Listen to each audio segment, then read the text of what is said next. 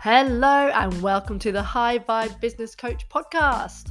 I'm George, your host, and I'll be taking and talking you through some of the ups, downs, and messy middles of running a successful coaching business. I work with female coaches, consultants, and those who love to teach. The work we do together enables them to grow and scale a profitable and fun business using energetically sustainable and aligned marketing strategies to build an engaged audience of ideal clients and then teaching them a really heart-led way of selling. My clients are ambitious and mission-led, and I love working with them because I get to be part of the ripple effect that their work creates for their clients and their clients' families and their friends and their colleagues. What could be more special than that? Enough preamble, let's get into the meat and potatoes, shall we? So, a while ago on my socials, I asked you guys what feels scary or risky in your business. And I had people coming back to me with things like going to a first networking event where they don't know anybody, sending out emails to a list because they feel like they're bothering people. They talked about their fears of going live, of sharing their story, of making an offer, getting on a sales call, doing follow-ups, running workshops, launching a thing and no one buying it, launching a thing and people do buy it because success is a whole other issue. Fear of success is a whole other issue, and we'll talk about that whole kind of fear of failure and fear of success thing on a different episode, because right now we're talking about how we do the things, how we do the scary things. Because you know what? All those things can be scary and they feel like a big risk. And the thing is the brain likes to predict outcomes because it wants to keep you safe. That's why you get an instant habitual reflex when you see a snake. You automatically know not to go and pick it up. Your brain doesn't waste any time or energy thinking, I wonder if I should go pick up that snake. It's an automatic thought. It's so automatic and so quick that you don't even really register the fact that you're processing it. The movement backwards, that step backwards, just happens. Like if you get too close to a fire and you get too hot, or you see a spider, or you see something else that you don't like. So in this way, our brain works to keep us safe by making a quick decision, and it saves energy because thinking takes a lot of energy, you guys. And that's why people don't like to do it a lot of the time. So we have a lot of these automatic and habitual reflex thoughts to save us, to save our lives, to save energy, to save our energy for other things. And when the brain can't accurately predict what happens next, it either predicts catastrophe, so you don't do the thing and stay safe, or everything kind of looks, the future kind of looks blank or fuzzy, or, have a real lack of clarity, which then makes it really hard to take action. But the truth is that going to a networking event isn't nearly as deadly as picking up a snake. And running a workshop isn't nearly as painful as getting burnt in a fire. But our primitive brain makes it feel that way. Fight, flight, or freeze. That's why they say don't believe everything you think. Our brains are hardwired to protect us from harm, even if that means shutting down or limiting us from doing the things we know we need to create success. Thank you, primitive brain. Thank you very much. But the newer part of our brain is interested in fulfillment and purpose and alignment and personal growth and all that stuff. So it can be difficult to move forward when you've got these two kind of almost warring factions coming up against each other in your own head. It's no wonder we find new things hard to do. And so I wanted to give you a 4-step plan to basically help you do anything that feels risky or scary. And this is super simple. It's something you can put in place by yourself, starting today, starting right after you finish listening to this podcast. Okay? So the first thing to understand is that things are never scary once you're out the other side. So you can be worrying about something and putting it off and putting it off and putting it off, and you make it into this huge, huge, huge thing in your head. And the reality is that once you've been brave enough to actually do it and look at it from the other side, you kind of think to yourself, what was all the fuss about?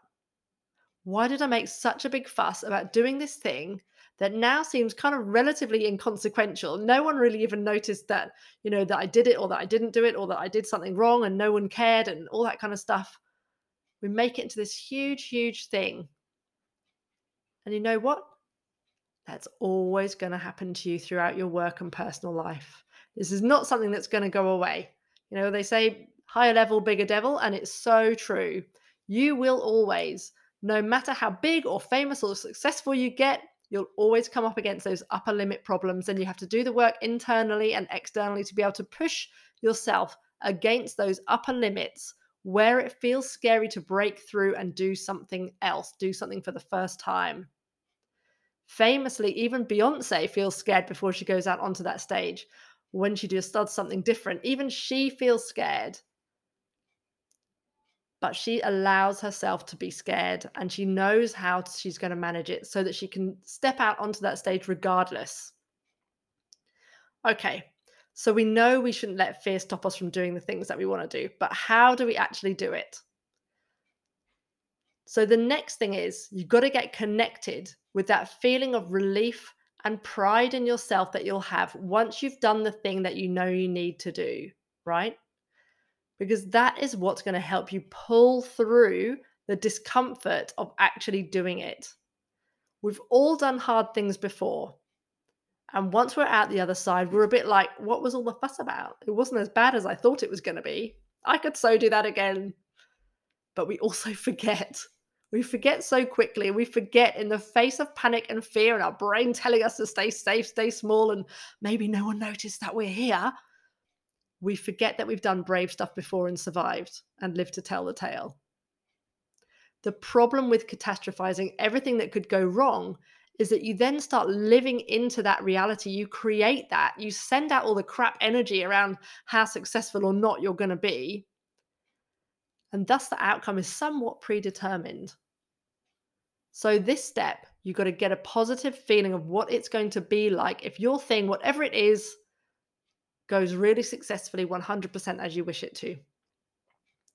The next thing is to put a date in your diary. So schedule it in.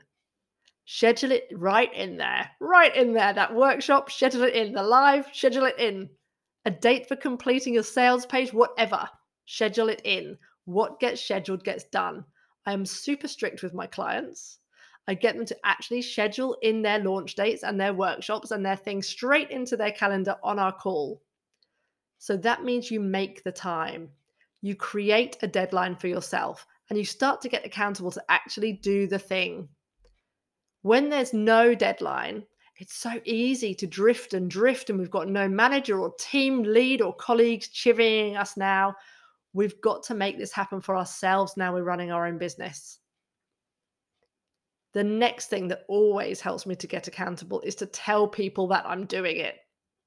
So side note and kind of glance into my inner psyche, my deep, dark inner psyche, is that guess what? I can sometimes procrastinate, even though I help other people stop procrastinating as part of my business. And it's because I know how to move through it that I'm successful in helping you and people like you move forward. Honestly, I have been a massive procrastinator in my time. Total perfectionist, horrendous completer finisher. Oh, just, the worst. That's a whole nother story for another time. But a great way to get over this kind of procrastination station is to tell people that you're doing it. So I'm talking about making a public declaration that you're going to do the thing. Then that means you kind of have to do it. You basically have to do it because you're probably not going to want to lose face after telling everyone what you're going to be doing. And I've done this with workshops. I've done this with 100-mile bike rides. I've done this with learning to hang glide. I've done this with all sorts of crazy things. I put it out in public that I'm going to do it, and then I have to do it because I don't want to. The only thing worse than the fear of failure is the fear of losing face, as far as I'm concerned. So it's a real prime tactic for me is setting dates for workshops and then publishing the date so I can start to get people sign up. Honestly, if I didn't ever set a date, I would probably get stuck in that constant planning of what subject I should cover and got so many things I want to talk about. And I'd tweak my slide deck until it was just perfect before I even start promoting the workshop. And that would mean that I would never, never, never run that workshop because I'd be stuck in this perfectionist kind of cycle, right? You don't want this for yourself. Like, I promise you, you don't want that for yourself. So tell people that you're going to do it. Add it into your diary and then take a deep breath and just do the thing. Do the thing. The other great thing about doing this, all of this, right, is that when you're going around and around in circles and you're kind of ruminating and pondering and procrastinating and you've got no clarity on what needs to happen next, I want you to know that action, almost any action, will give you more clarity on whether you're going in the right direction or not. Almost any action. As soon as you start to plan something, as soon as you start to get something out into the public space, you will start to get clarity on what you need to do next. Clarity and motivation and momentum and all of that stuff is super key to having a successful business. And if you need some extra help, I'm not too far away. So you can just search for my Facebook group, Entrepreneurial Hearts, and you'll find me in there, helping people just like you. The link will be in the show notes or in the comments somewhere here. My absolute zone of genius is breaking all of this business stuff, messaging and offers and sales pages and how to have sales calls and all of that kind of stuff into step-by-step actionable bites so that you can market and sell your offer in a way that feels good and grow your business to have the impact that you want. My clients have already smashed their May targets and we're only halfway through the month. I love this for them and I want it for you too. So I want you to let go of worrying that you're going to look silly. I want you to let go of your fear of it not working. I want you to let go of the discomfort that you feel and just push through and know that when you're on the other side, things will seem a whole heap better and it will be easier next time. I promise. Only you can do this for yourself. So bring some awareness, bring some planning, bring some accountability, and just bloody back yourself, woman.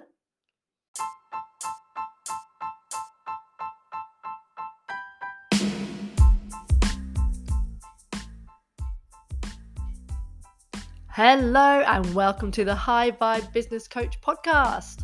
I'm George, your host, and I'll be taking and talking you through some of the ups, downs, and messy middles of running a successful coaching business. I work with female coaches, consultants, and those who love to teach.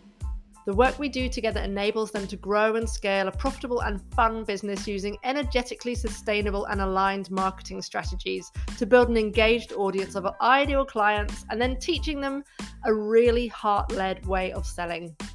My clients are ambitious and mission-led, and I love working with them because I get to be part of the ripple effect that their work creates for their clients and their clients' families and their friends and their colleagues. What could be more special than that? Enough preamble, let's get into the meat and potatoes, shall we?